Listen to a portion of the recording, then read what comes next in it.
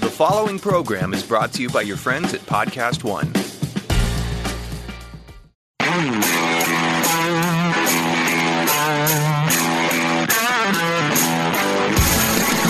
This is No Excuses with John Taffer. I'm John Taffer, best-selling author, bar rescue guru, and soon your new best friend.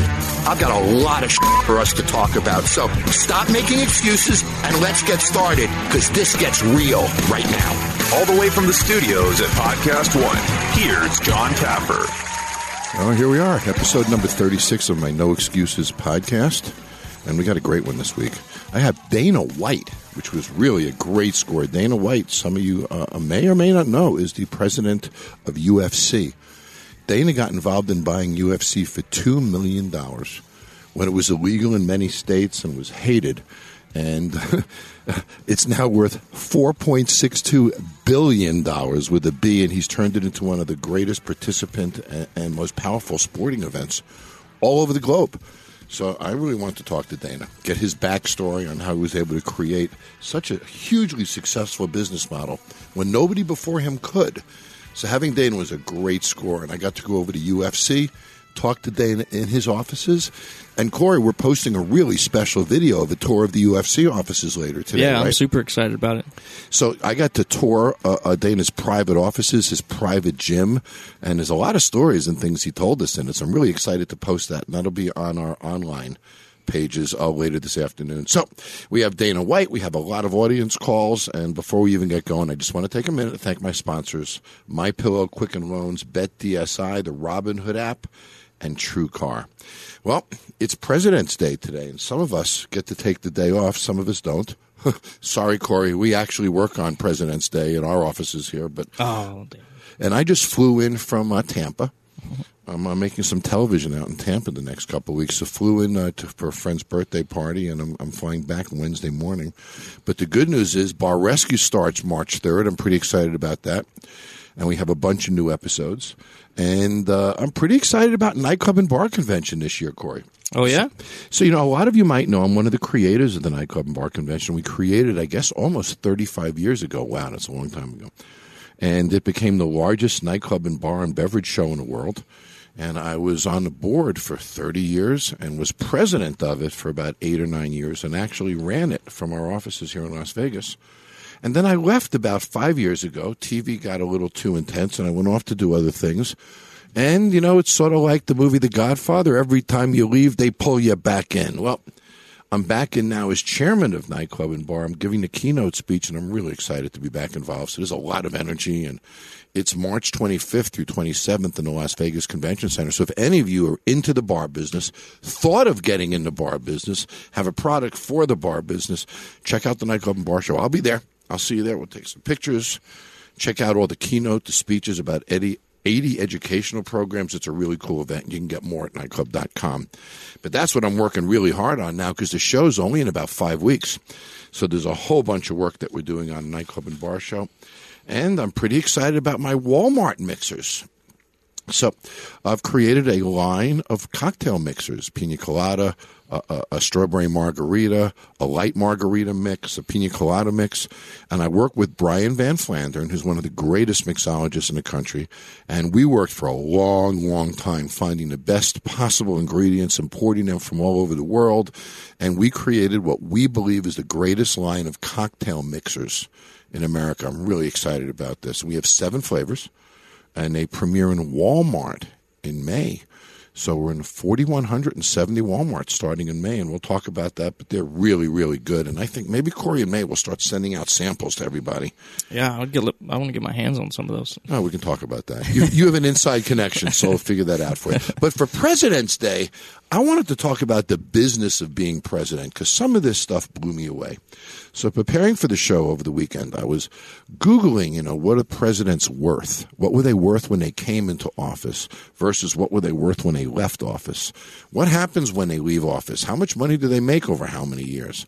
And then I wanted to look at their approval ratings and see if there's any connection between, whether they made a lot of money or didn't make a lot of money. And how does money connect to the presidency? And boy, it really does. But for example, there's no connection between how much a president is worth and how great he is. as a president as far as ratings are concerned. So you look at one of our greatest presidents of all, probably Abraham Lincoln, right, Corey? Oh, yeah. Everybody loves Lincoln. Yeah. Lincoln is one of our poorest presidents ever. Right. I mean, he would have probably died broke, and there's a number of other presidents that died broke. So I went back and I started with Richard Nixon.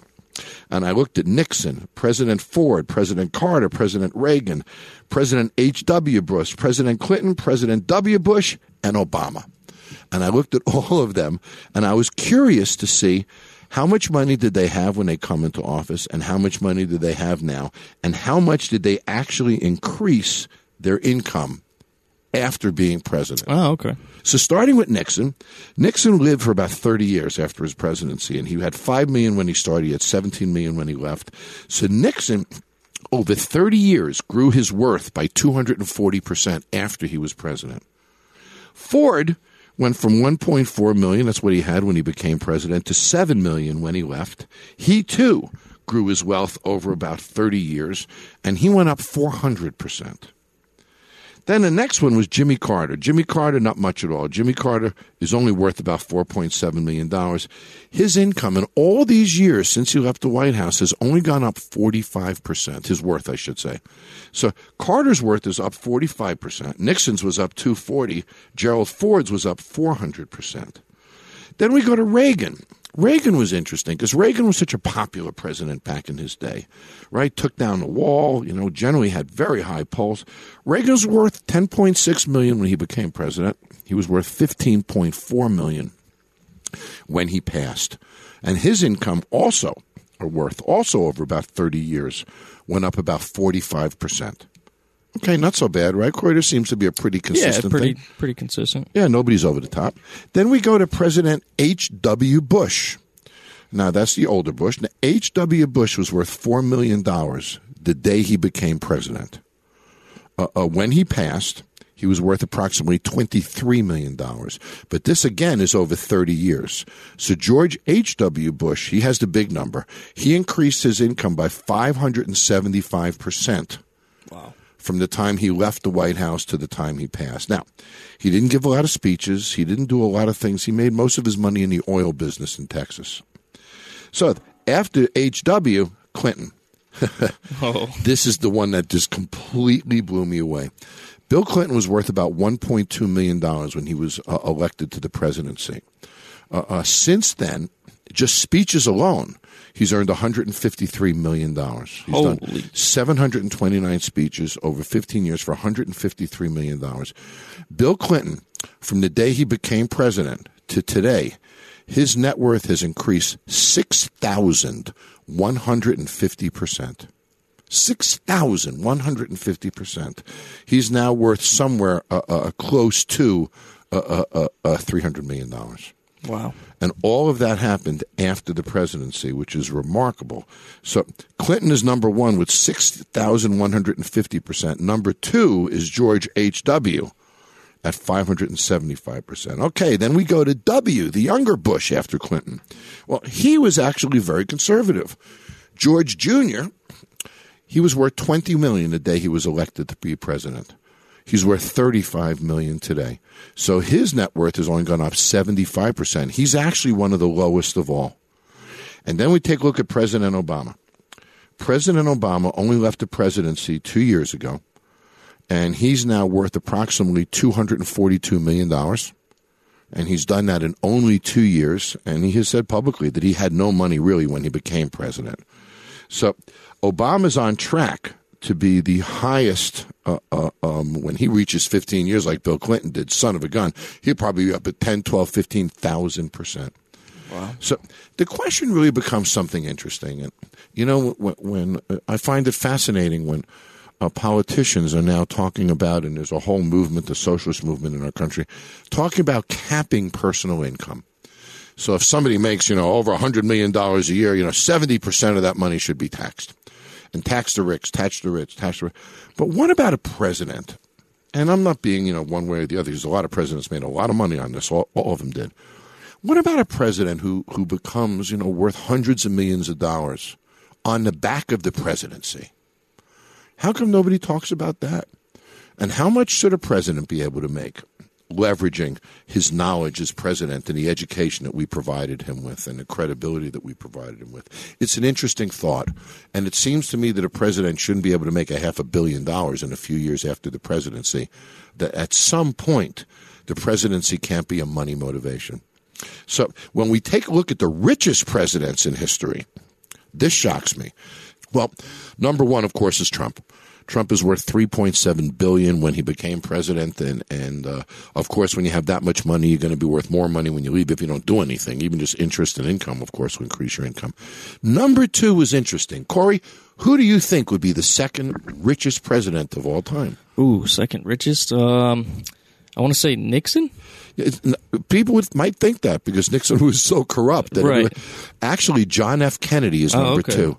So Trump at $3.7 billion. John F. Kennedy is worth $1 billion even while he was president. And his father, Joe Kennedy, made an awful lot of that money bootlegging and in, let's say, questionable means over a lot of years. Number three was our nation's founder. In modern terms, if you look at George Washington's worth, George was worth $525 million when he became president. People don't realize how wealthy George Washington was. He was one of our first distillers, a huge farmer, made about 10,000 gallons of bourbon every year as a distiller. Number three, no surprise, Thomas Jefferson was our fourth wealthiest president at $212 million. Theodore Roosevelt, $125 million. Andrew Jackson, $119 million. James Madison, $101 million. Lyndon B. Johnson, $98 million. So when we take a look at our presidents, Kennedy is regarded as one of our finest presidents, right? He was worth $1 billion. So certainly his wealth didn't have a negative impact upon his performance as president. Then we look at presidents like George Washington, who was worth $525 million. Corey, back then nobody was worth $525. So he's one of the wealthiest men in the world, if not the country. It didn't affect his ability to be president either. And then when you look at great presidents like Lincoln, the fact that they died almost broke didn't affect his ability to be president either.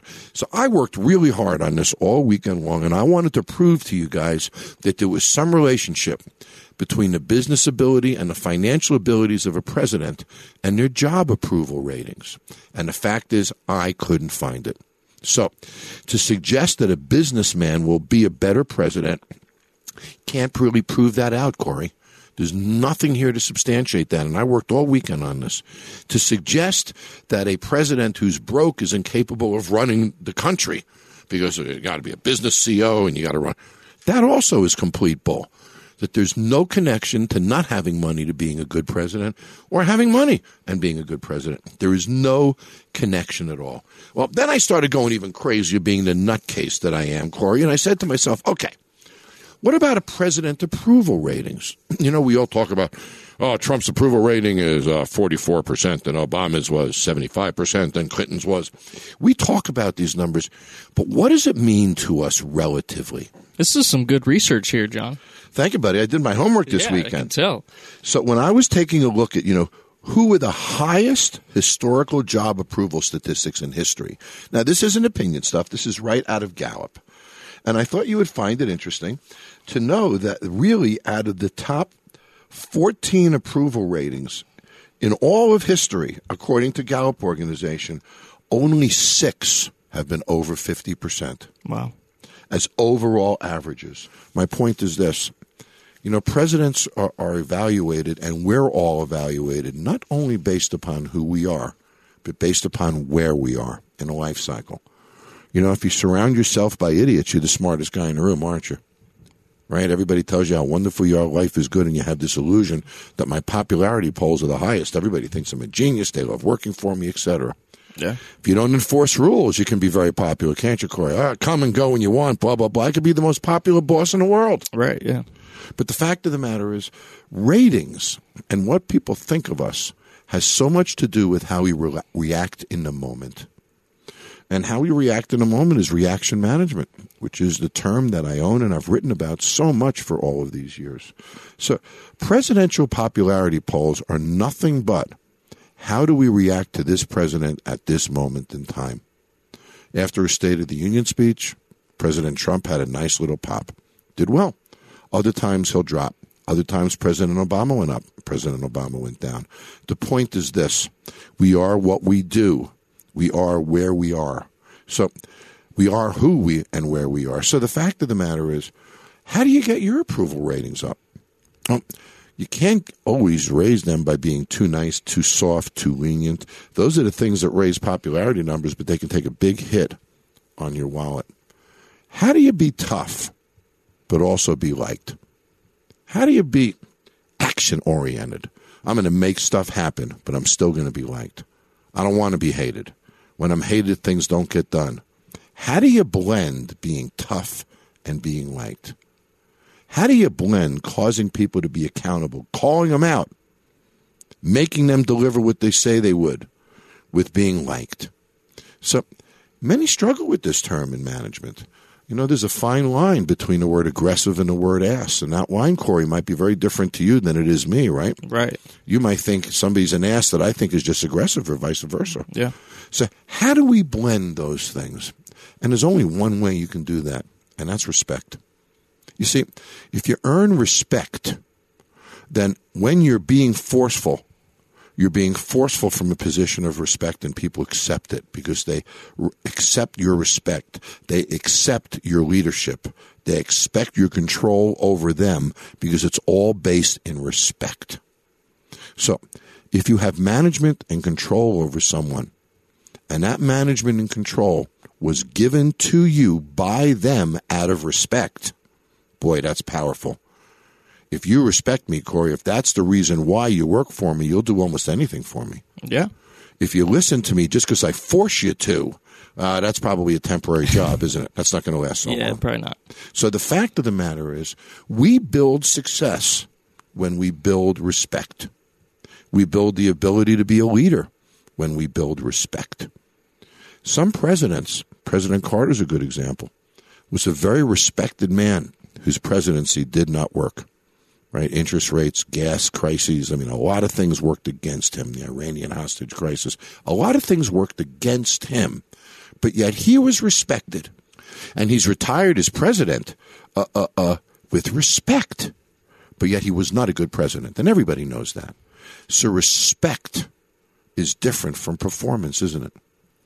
If you're respected, you can make a mistake. Oh no, but he really knows what he's doing. That was just a misjudgment. If you're not respected, that mistake makes you an idiot, doesn't it? It does. So when I look at all of this and I say which presidents were the richest and the poorest, and how does that relate to approval ratings?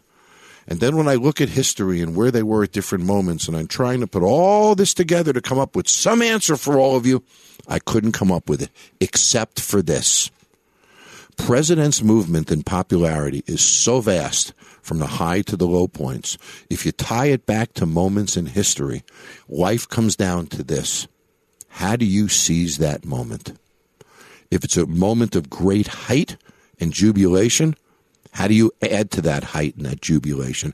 How do you become relevant in a moment of high energy, excitement, and jubilation?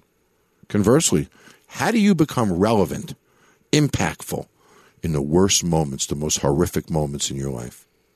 If you can manage those high points and those low points, then the fact of the matter is you'll have a high approval rating throughout your own life. And Richard Nixon once said something that was really powerful, and I'm going to close the segment with this quote. And it's a powerful quote because this is a guy who was on top of the world and on the bottom of the world, was loved and was incredibly hated. And he once said that you cannot appreciate the highest mountaintops until you've been in the lowest valleys. It's really a powerful lesson. So it's what we learn in those low valleys that give us the tools to get to the mountaintop. And if there's anything I've learned, the most important tool of all is respect. Watch Bar Rescue. I can scream at them, can't I, Corey?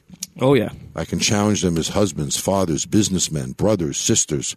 I challenge them hard and I go at them. If they didn't respect me, I couldn't get away with any of that. So I want to ask you a question. Do they respect you? I'll be right back. Don't shut down this podcast yet. No Excuses with John Taffer continues next. Want to talk to John? Email him now at podcast@johntaffer.com. Every car comes with its share of stories. How about that ding in your bumper when you nervously picked up your first date?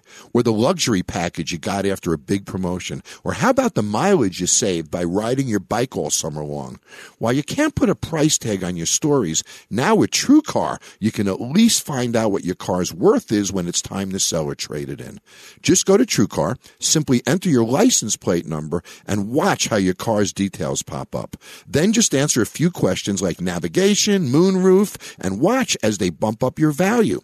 High mileage, you already know it was going to cost you, but now you know how much it dings your wallet so you can plan ahead. And once you're finished, you can get a true cash offer sent in minutes, which you can take to a local certified dealer to cash out or trade in.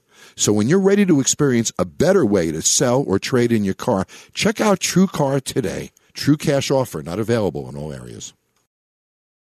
If you're a bar owner, want to become a bar owner, if you're an operator or a mixologist, you can't afford not to attend a nightclub and bar show. All the new products will be there, thousands of new promotions, the best operators in the world, about 80 educational programs. It's the biggest opportunity of the year to boost your sales or to get into the bar business. And by the way, I'm doing a keynote and opening the show. If you want to go to the Nightclub and Bar Show, check out ncbshow.com. That's ncbshow.com. If you want to be in a bar business or be successful in a bar business, you'll be at the Nightclub and Bar Show. Taffer's back. This is No Excuses with John Taffer. Well, this is a lot of fun for me. We both love Las Vegas. We both dominated Spike TV together for a number of years. Yes. So we have a lot in common. So it's a pleasure to have Dana White with me here this week. And those of you who don't know, Dana's president of UFC. I want to go back a lot of years. Okay. So when you grew up, when you were really young, what was your dream in life? What did you want to be? You know what's crazy is that I've been lucky in life with a lot of things, but the thing that I would say is the most is this is what I've always wanted to do. So you always wanted to be in a fight game of some way? 100%, my whole life. And I think I say this all the time. You know, the toughest thing in life is figuring out what you want to do. What are you here for? What were you meant to do? What is your purpose in life? And I think that, you know, when you're real young, everybody tells you that if you don't go to college, you're never going to amount to anything. Mm-hmm. And if you go to any college anywhere in the world and you ask kids, what's your major? Well, I'm majoring in political science, but I'm thinking about switching over to, they're at college because they were told they had to go to college. English literature. Yes. Any of that stuff. History. Philosophical. But they don't know what they want to do. Yeah. They're not following whatever they're passionate about. You know how many people told me when I told them back in the day, you know, I'm sure you heard the story. If you haven't, I was a bellman in a hotel. Yes. I was 18, 19 years old. And a doorman. Yeah. And made good money, great money, especially for that age. I'm 18, 19 years old. And you got full health benefits, 401k, all the things that you think you want out of life. But I was like, this isn't me. This isn't what I want to do. I want to be in the fight business. And people are like, that's ridiculous. That's so stupid. When you said you want to be in the fight business, did you envision yourself as a fighter, as a manager, as a promoter? I think that, you know, when you're young, like I was, of course you want to be a fighter. Some people have it and some people don't. I obviously didn't have it, or, you know, you'd have heard of me then. But, but I just wanted to be in the fight game. And that was my goal. And when you know exactly what you want to do, you basically wake up every day and you work toward that goal. You know, I've never seen a sport that requires more discipline. Yeah, it's true. It's true. true. I've never told a story. Years ago, I used to run Grossingers in the Catskill Mountains, which was a big 1,200-acre resort. And we had a boxing ring, and we would host the world champion. And they would come. So when I ran a hotel, Michael Spinks trained there, Kenny Norton trained there. And they would come and they would stay in a hotel for 18 weeks. And they'd work out for 18 weeks. Yep. And every afternoon at 2:30, they would spar for the hotel guests. And I was, you know, a young executive running a hotel. I have never seen discipline to diet, training, regimen. And I've seen NFL athletes train. I've seen all others. So when you commit to fighting and want to be a fighter, then you must be incredibly disciplined. Yeah. Not only that, they're built different than any other human beings on earth.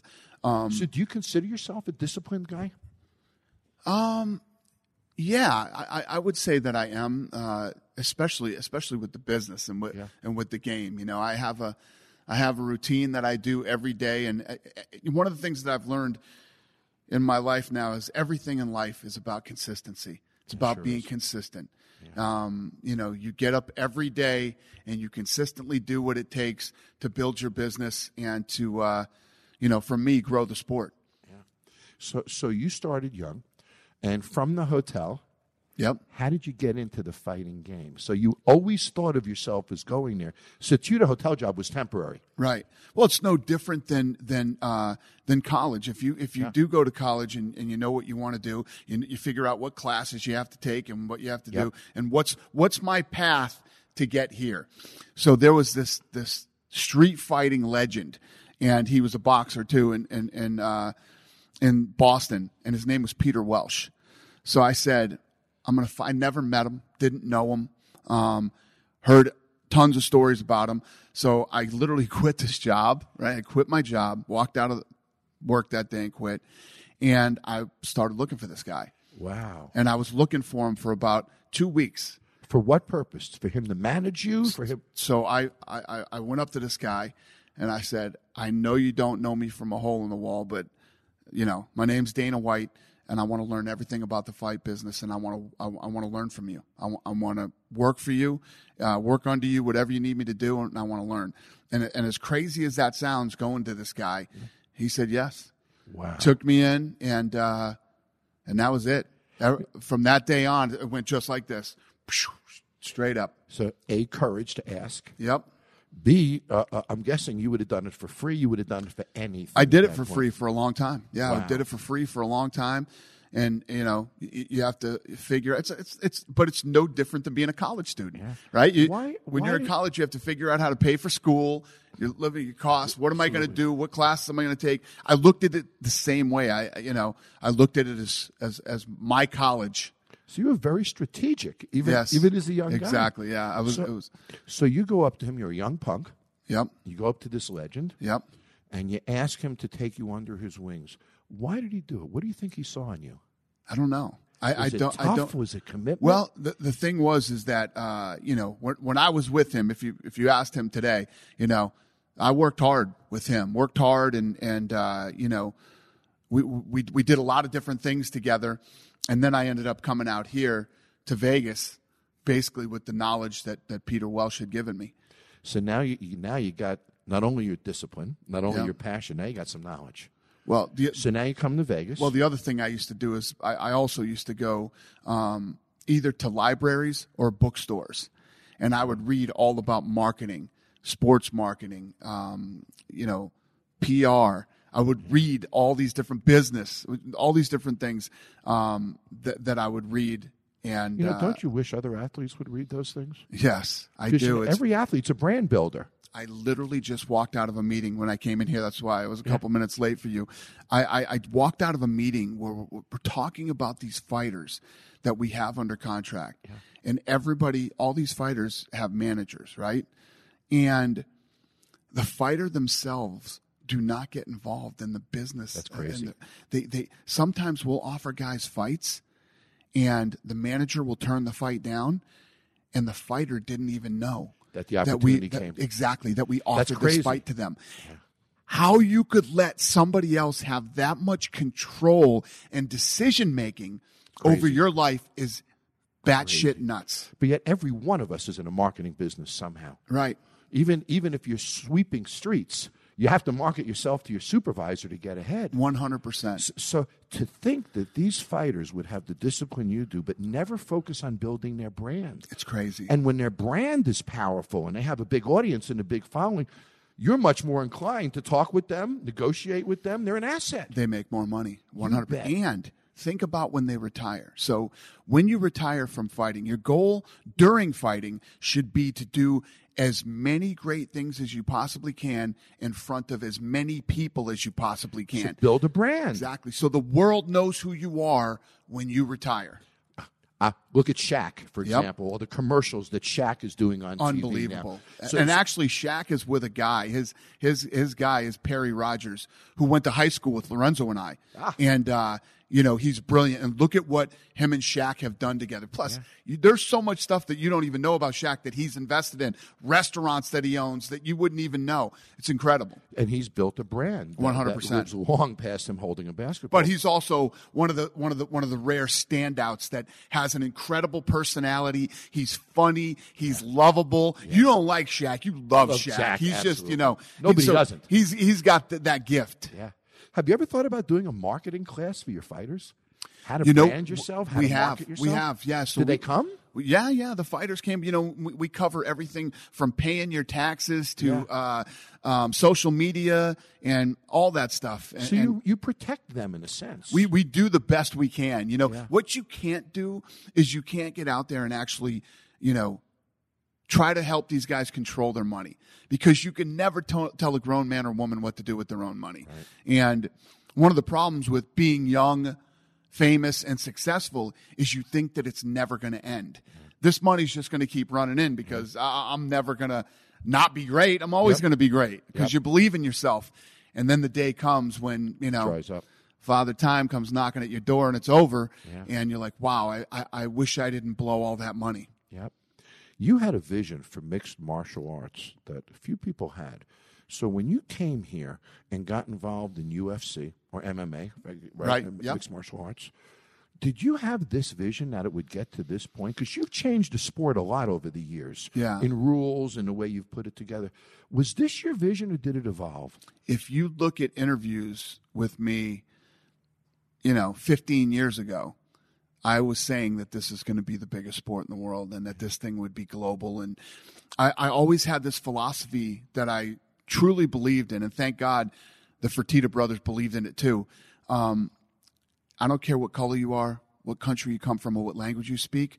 We're all human beings. Fighting's in our DNA. We get it and we like it. Yeah. Fighting doesn't have to be explained. I've laid in bed, in England at night watching cricket. Can't figure it out. I'm never going to figure out cricket, okay? And cricket's never going to be big in the United States. We don't grow up playing it. We don't understand the rules. But fighting, exactly. It can be in any language. It can be anything. We get it. We've grown up in school. We saw fights in school. We saw fights here. And if you think about the most famous athletes or human beings to ever walk the face of the earth, they've always been fighters, Ali, of course. Look at Ali, known globally, right? Holyfield, Tyson, right? Manny Pacquiao, this little guy from the Philippines. The world knows Manny Pacquiao. Bruce Lee. Oh, kids still know who Bruce Lee is today. He died in the early 70s. Yep. We are fascinated by who the toughest people in the world are. So let me take it a step further. So aren't we fascinated by the whole premise of conquest? Yes. We are. So the moment in hockey where there's that check, wham, well, that's that conquest. It's true. So that conflict of humanity. Well, even in hockey, fights are the most favorite and the biggest tackle. It's what people like the most. Of course, the biggest hits. So in my show Bar Rescue, it's the same thing. It's the struggle of the mental conquest, right? Who's going to win between us? So, do you bring your competitiveness to the negotiating table? Yeah, definitely.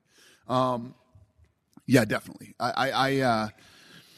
It's funny because as successful as this company is, as big as the UFC is today, we battle every day.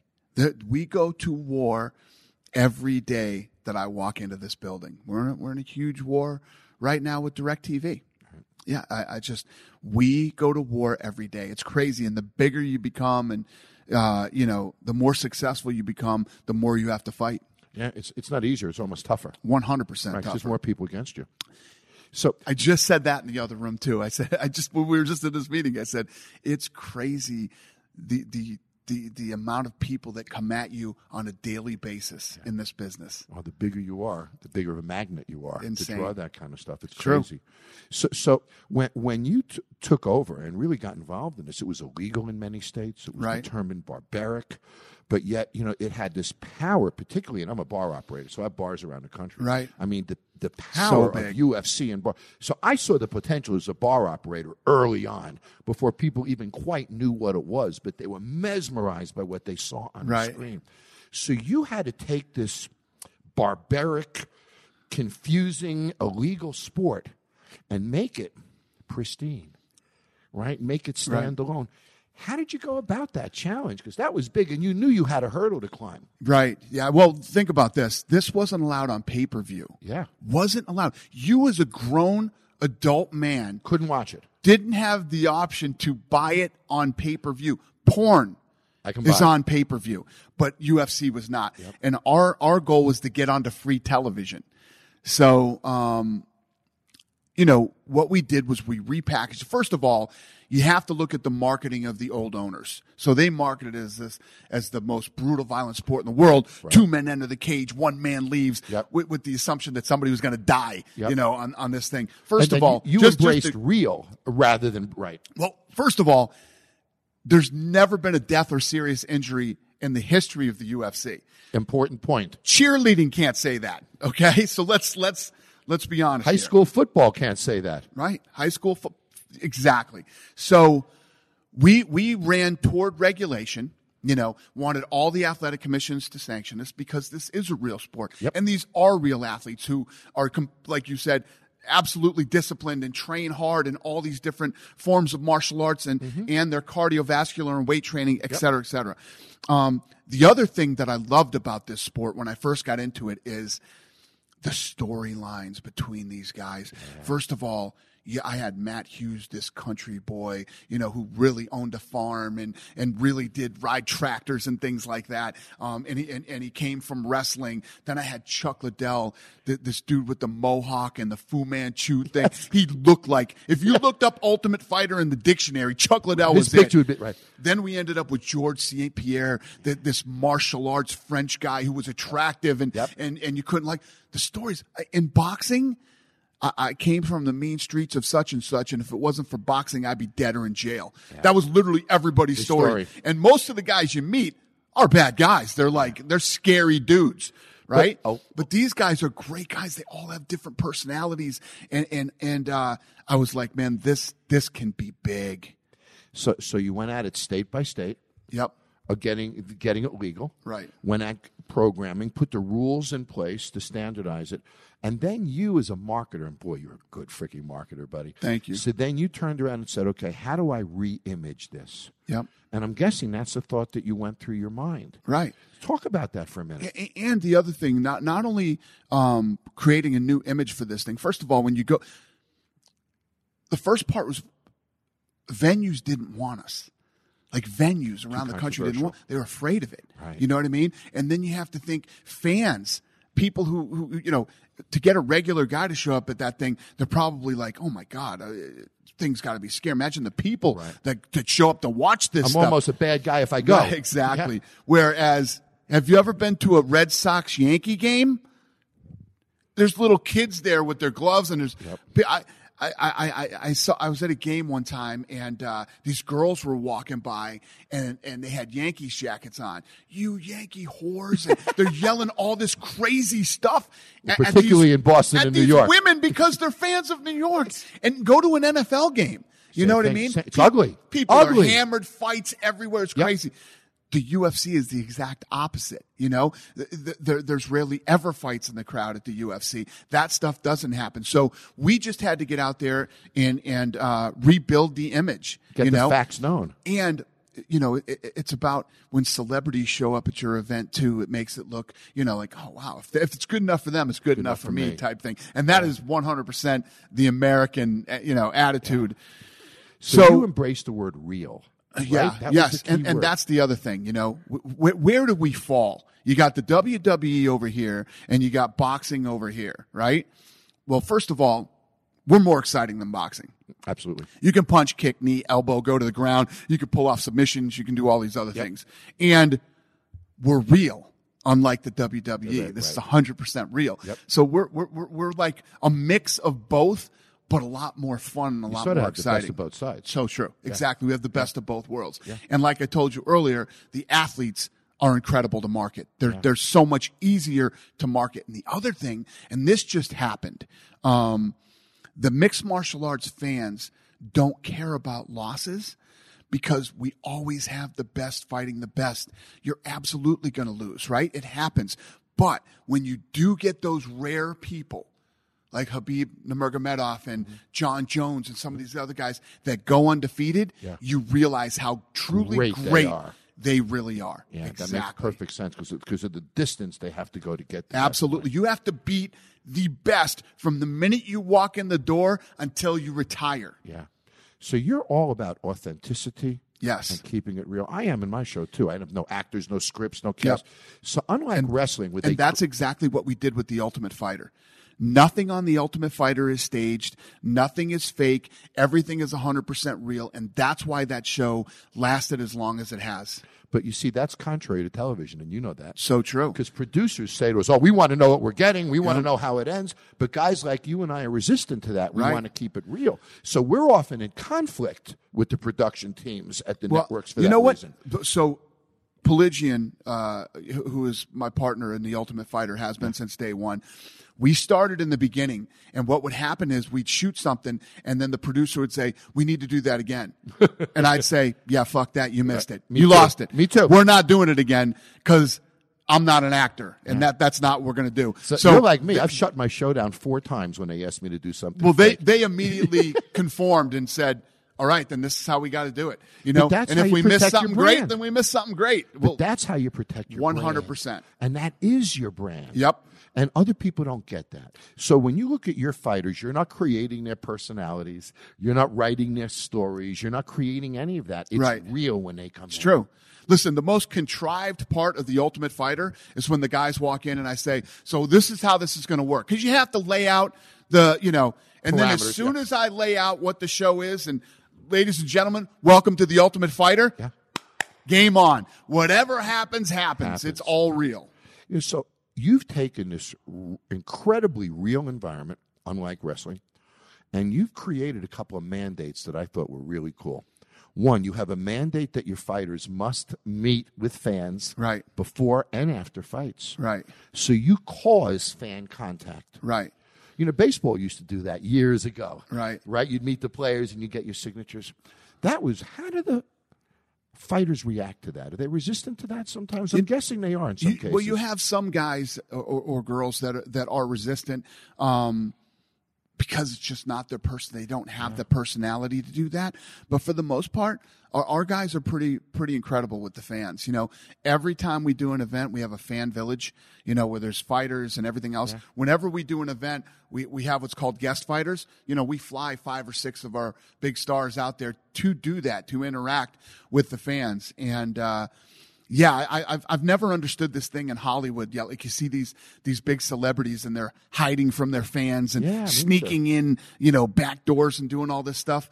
Without the fans, what do you got? Exactly right. You've got nothing without the fans. When you show up, and these people, some of them flew there, so they had to buy plane tickets, hotel rooms, eat in restaurants, and buy tickets. Why would you not want to talk to these people? How does that even make sense? Well, I gain so much from talking to them. Yeah, that it too. It inspires me. It energizes me. It keeps me going. Yep. It gives them more to fight for, really. Well, the thing is, too, social media in the beginning, when social media first started, Twitter, it was such a good indicator. When I would look the night of a fight, be like, there'd be a guy on there, my cable's out in, Illinois. The cable system went down. Then I'd hit the guy and go, what cable system are you with in Illinois? And we could do it. I got guys like, we have an obstructed view up here. We paid this much for the tickets. What seats are you in? We move them into different seats. It used to be incredible. Now it's loaded with just idiots and fake accounts and people that are just, it's not the gauge that it was to really see what was going on with your fan base and the business like it was 10 years ago. Yeah, unfortunately, it doesn't have the real. Yeah, there's just so much crap that you have to sift through to get to the real stuff and find out, what's out there. But, I still have a whole social media team that's set up the night of the fight, and they're monitoring everything that's going on, and we can use it to, if those things do happen, people are in some bad seats or whatever. It helps you make the fan experience that much better. Whereas back in the old days, we wouldn't know till Monday when we started getting letters or stuff that had happened to people during the event. But yeah, it's pretty cool. It's interesting. So you're almost like a hospitality guy. Here we are in Vegas. Oh, 100%. So you care about the opinion of every fan. 100%. So you watch your social media feed Well, listen, yourself? And- there's some that you can tell this guy's an asshole. Okay, this guy's an asshole, and no matter never what gonna make him we happy. do, this nice guy, I would actually rather that guy go away. But beat it. Go watch something else. Get out of here. You know, there's those type of guys, but then I absolutely care what the fans are thinking and what they have to do. The fans for this sport have been incredible to us, man. I mean, die hard, hardcore, good people. So when you take a look at your family and what you've accomplished here, how do you balance the work? Because you're a hardworking guy. You live this. Yeah. How do you create that balance? Are you here every day, 12 hours? What time are you in the office? Yeah, in the morning? I get And in by the the- way, I didn't say this to anybody. We're sitting here, by the way, in the UFC corporate offices Right. in Las Vegas. So I'm sitting here in the conference room next to Dana's office in an amazing building here, Thank by the you. way. A beautiful building in Las Vegas. What time in the morning are you here every day? I get here around 8 o'clock in the morning, and it depends on the day on what's going on. But we usually get out of here around 7 or 8.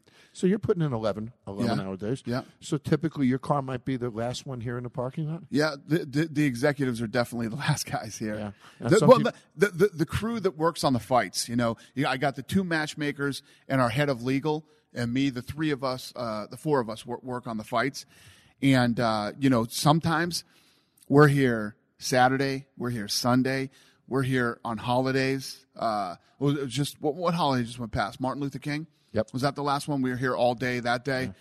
So So it's funny. So if you walk around this building, right, there's it's beautiful. This place is incredible. It's a palace. There's a restaurant downstairs for the employees the and the artwork fighters. on the walls, the design, it's a Art. beautiful property. There's a state-of-the-art gym facility for all the fighters to fight in for free. My office is ridiculous, right? Right across the hall from us, and I'll show you when we're done here. Mm-hmm. There's one room. It's the ugliest room in the building. It's all white walls, and we literally write on the walls in there. It is the most important room in the entire building. That ugly, tiny little box is what keeps this whole place running. It's the matchmaking room. Yeah. Oh, wow. So that's where all of the strategy. Everything is done in that room. Everything that runs this business and creates revenue comes out of that room across the hall. Wow. Years ago in my corporate consulting work, Disney used to have a term called charrette. Yeah. Where they would lock people in a room like that, pillows on the floor, mattresses on the floor, and huge Post-it note sheets on the wall everywhere. And you would sit in that room and you would ideate. Yep. And you'd ideate for hours and what this stems into and that stems into and this. So that huge process was the core of everything that is created in a creative kind of business. It's true. And what's incredible is when you get to the level that we're at now where you can hire really smart, talented people. Like we have guys that are handling the production. We have guys that are handling this, handling that. It lets me sit in that tiny little room longer. Yeah. So it's awesome. So I want to say a phrase. Tell me how that feels when I say it. Dana White, corporate guy. Furthest thing from it. Isn't that amazing, though? Yeah. But yet you're running a huge corporation, but you're doing it in a very non-corporate way. Right. We're so non-corporate. It's not even funny. It's like, when I think of corporate, you think of your job. Most of you people that are listening right now probably live this life that I'm going to say right now. You're 10 minutes late to work. You're in trouble. Yeah. Right? So somebody's on your ass. The boss. From the minute you get to work, you go to lunch. You're 15 minutes late back from lunch. Yeah. No, you can't leave early. No, you can't do this. There's none of that in this business. I don't give a shit what you're doing today. I don't care what time you got here. I don't care how long your lunch is. As long as you get your work done. There's no reason for me to be looking over your shoulder and be up your ass unless you're not getting your work done. And believe me, this is the type of business that if you're not pulling your weight and getting your work done, you'll know it. We know it immediately. So it's very much like Google's approach as well, where they don't track hours, and in essence, they track your output. So as long as you have a team member who's contributing, that's right, then you'll let them contribute in their own style. Leading up to the fight. So here's the crazy if I thing. worked for you, can I come here at 9 o'clock at night and work till 3 in the morning? 100%. So I have access to the building. I come in, I can work anytime I want. Yep. Have my team meetings and do all that. And I guess you encourage that. You can do whatever you want, whatever time you want. Yeah. You know what I mean? That's Lene, my head of PR over there. I have no idea what time she got here. I don't even know when she's leaving. She might be going on vacation tomorrow for all I know. I don't give a shit. The job's done. She's a beast. Yeah. She does what she needs to do, and she gets her job done. And we don't look over. This is the least corporate place in the world. One of the things that happens here, and when you look at the business that we were when we first started, I was going after the biggest and the brightest and the most talented people in the world, not just the country, because we were going global and going into all these. So I'm looking for the absolute best. Nobody that lived in LA or New York wanted to move to Las Vegas to come work at the UFC. I've had people laugh at me when I offered them jobs. And the one thing that always happens when somebody leaves, I'm always so proud that somebody left here and went to Nike. Somebody left here and went to some other big job somewhere. Those 3 letters mean something now when it's on a resume and they go somewhere. Sure does. But the one thing that always happens, it hasn't not happened once yet. When people leave, they end up telling me, I screwed up. Wow. I made a big mistake. I should have never left the UFC. Wow. I had the best job in the world. It was perfect. I hate this job I'm in now. Well, think about what's going on here. It's growth. It's exciting. There's new people coming in and out. You have marketing. You have promotions. You have cities. You have events. You have partnerships, sponsorship. Yep. So there's so much excitement in this building. So true. I imagine you jump on a train and it's moving really fast. So when you jump on board, you better move with it. Right. And the beautiful thing is that the people who come here and work here are just as passionate about this thing as I am. They love it. They live it. They breathe it. It's awesome. Yeah, it is. It's funny. When I read about you, I read tough guy. Yeah. Southie tough guy. Yeah.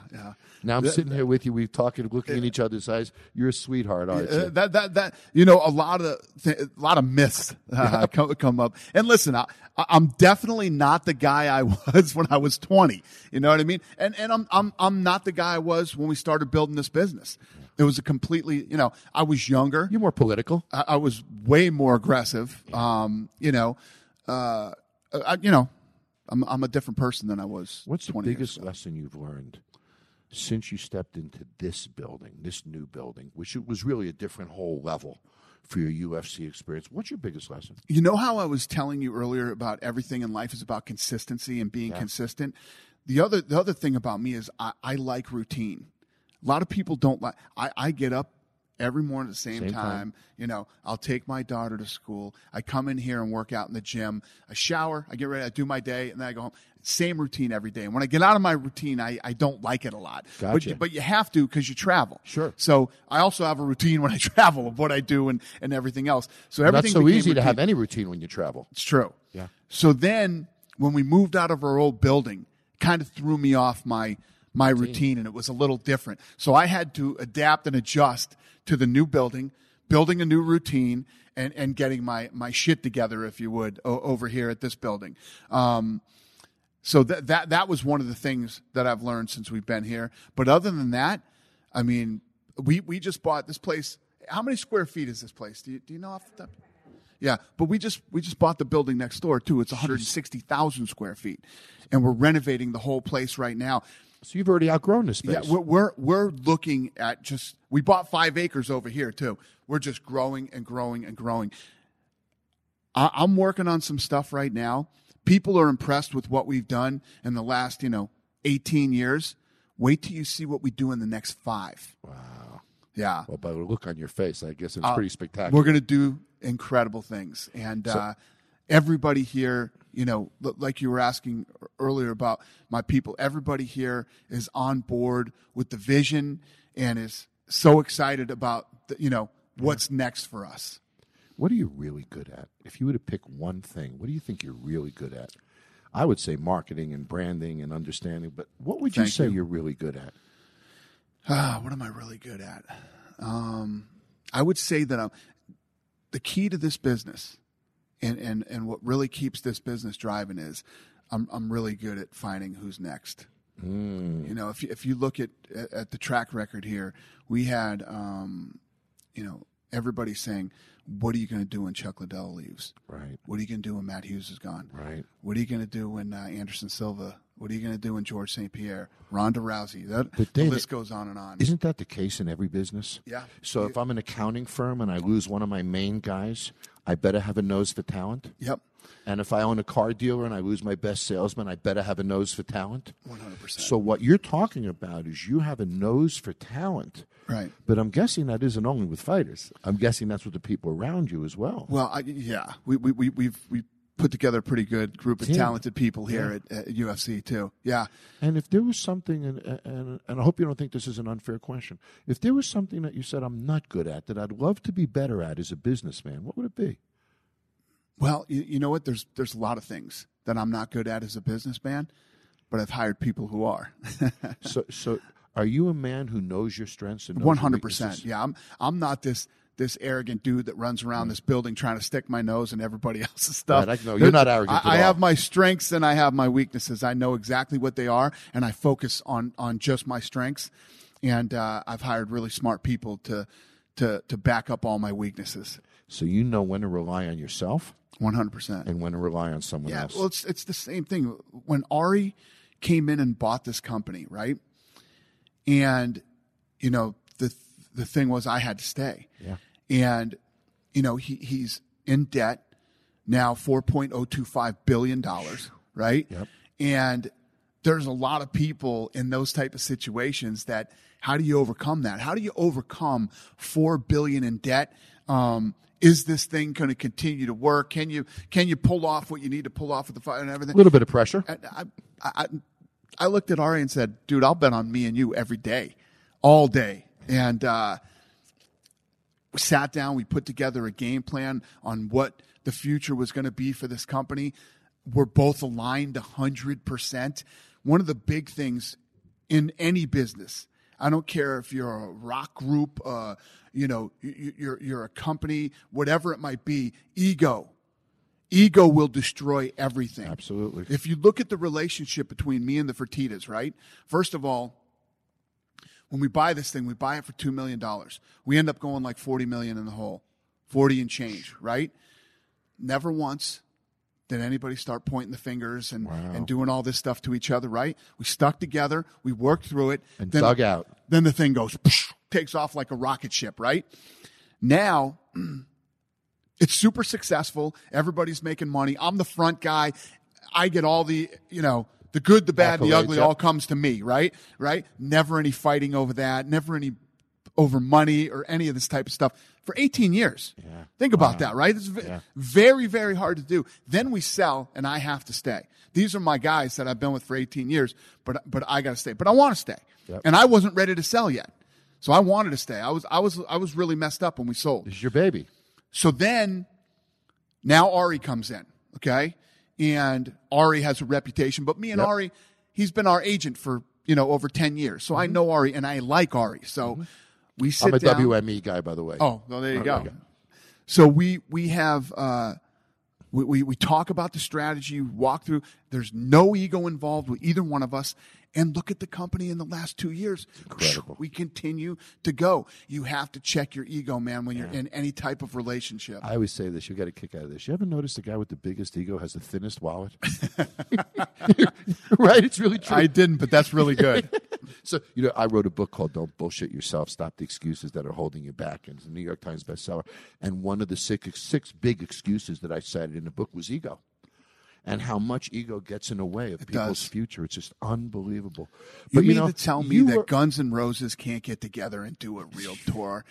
Think about the last 20 years and what those guys could have accomplished and what they could have done together is ego. The greatest, right? It's ego. Stupidity. Yeah. So you deal with a lot of big personalities. Right. So you have to know when to put your ego aside. So you're good at sharing the spotlight. These guys come out and talk shit every day about me. Everybody's disgruntled and unhappy in the fight business. I could care less. I could care less. Listen, there's a system in the way that we run this business, and if you're on board, great. You're going to do very well if you're talented enough, and you're going to make a lot of money. It's not rocket science. Okay, we're going to call you and we're going to give you a date. And we're going to give you a fight. If you take that opportunity, good things are going to happen. Yep. If you don't, I don't give a shit. Okay? That's up to you. It's your life. It's your career. You can do whatever you want to do, but you're under contract. So we'll extend your contract, and that's how it works. It's not rocket science. If you're really unhappy here, then fight out your contract and do something else. I mean, you're a businessman. Yep. Your whole life, you have to honor contracts. Absolutely. If you do not honor contracts, forget about it. You got to honor handshakes. Right. Our name is all we've got. I agree. That is true. So you're a good guy. Yes. You're a fair guy. I literally go to sleep every night and have no problems going to sleep. We've taken care of so many people and done so many things for so many people. And if you look at, there is a ton of mythology out there in the world about, people and what really goes on and everything There's a lot else out there about you. Yeah, exactly. and it doesn't bother me one bit. Yeah, me neither. I could care less. Me neither. It means nothing to me. I know exactly who I am, and I know exactly what I've done and what I continue to do every day. Yeah, and that hug from your kids means more than anything. Exactly. It's true. I'm with you, buddy. So, from this conversation, your story is an incredible story, how you just walked up to a promoter, forced him to put you under his wings. The first time you got involved in this brand, you bought it for how much money? $2 million. $2 million. And what did Ari pay for it? $4.025 billion. In how many years? 18. 18 years. You took a business from $2 million to over $4 billion. Yeah. And you did it being a good guy. And Thank you you. did it being fair. Right. And you did it by building other stars, not just yourself. Right. And sharing the spotlight with each other. That's a great legacy, Dana. You should be really freaking proud. But I'm proud Thank to you. be sitting here with you, buddy. This I was a appreciate pleasure. it. Thanks for the kind words. Thank you. Dana White, ladies and gentlemen, if you haven't watched UFC, if you haven't gone online to the website or looked into Dana's past, there's a lot of inspiration here. This is a great guy who's built a multi-billion-dollar company on one thing, passion, and the desire to learn and the desire to be the best. And he is. We'll be right back with my favorite part of the show, audience call-ins. And by the way, if you want to be on the show, it's easy. Send me an email to podcast@johntaffer.com. Corey will respond to you, and you could be on the podcast with me. And I'll be right back with my first call on just a minute. Don't shut down this podcast yet. No Excuses with John Taffer continues next. Shut it down! All right, John, new week, new callers. Looks like we only have Shut it time for down. one caller, so let's get into it. We have Phoebe from New York, and she's looking to engage her customers with some new cocktail ideas. Hi, Phoebe. Hi, John. My question for you was, do you have any whiskey or bourbon cocktail recommendations for customers who don't normally go for dark spirits? It's interesting that you'd say that. What are they drinking now? Mostly light liquors like vodka or rums. Okay. Why would you want to move them to a whiskey drink?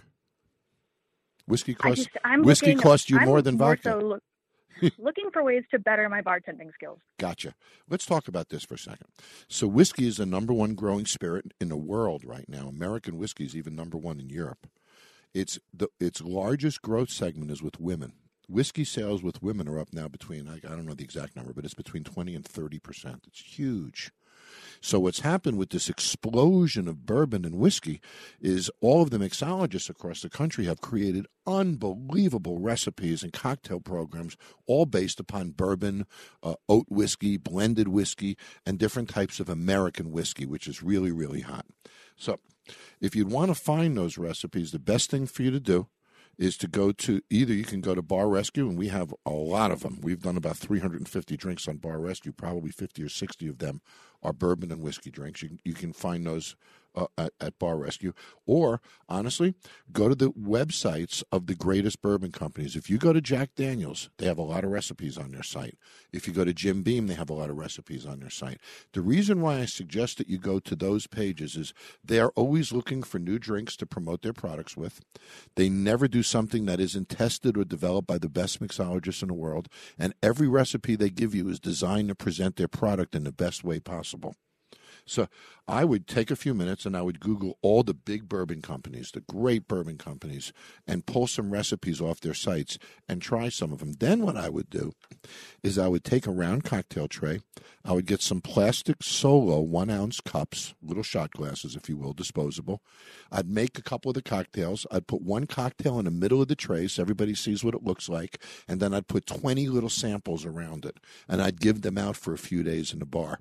And if you put out a good drink and you sample it, people will start to try it. So the best tool you have, Phoebe, is to sample something. And if you sample it and they try it, then they'll order it. And it's fun to do that. You're a vodka guy. You never drink whiskey, do you? Nope. Okay, I want you to taste this whiskey cocktail. Tell me what you think. Try that, okay? I will. Thank you so much. You're welcome. Take care. Listen, I'd really love it if you'd be on the show. You can challenge me, argue with me, disagree with me, agree with me, whatever you like, but the more challenging, the better. Just send an email to podcast@johntaffer.com, podcast@johntafford.com.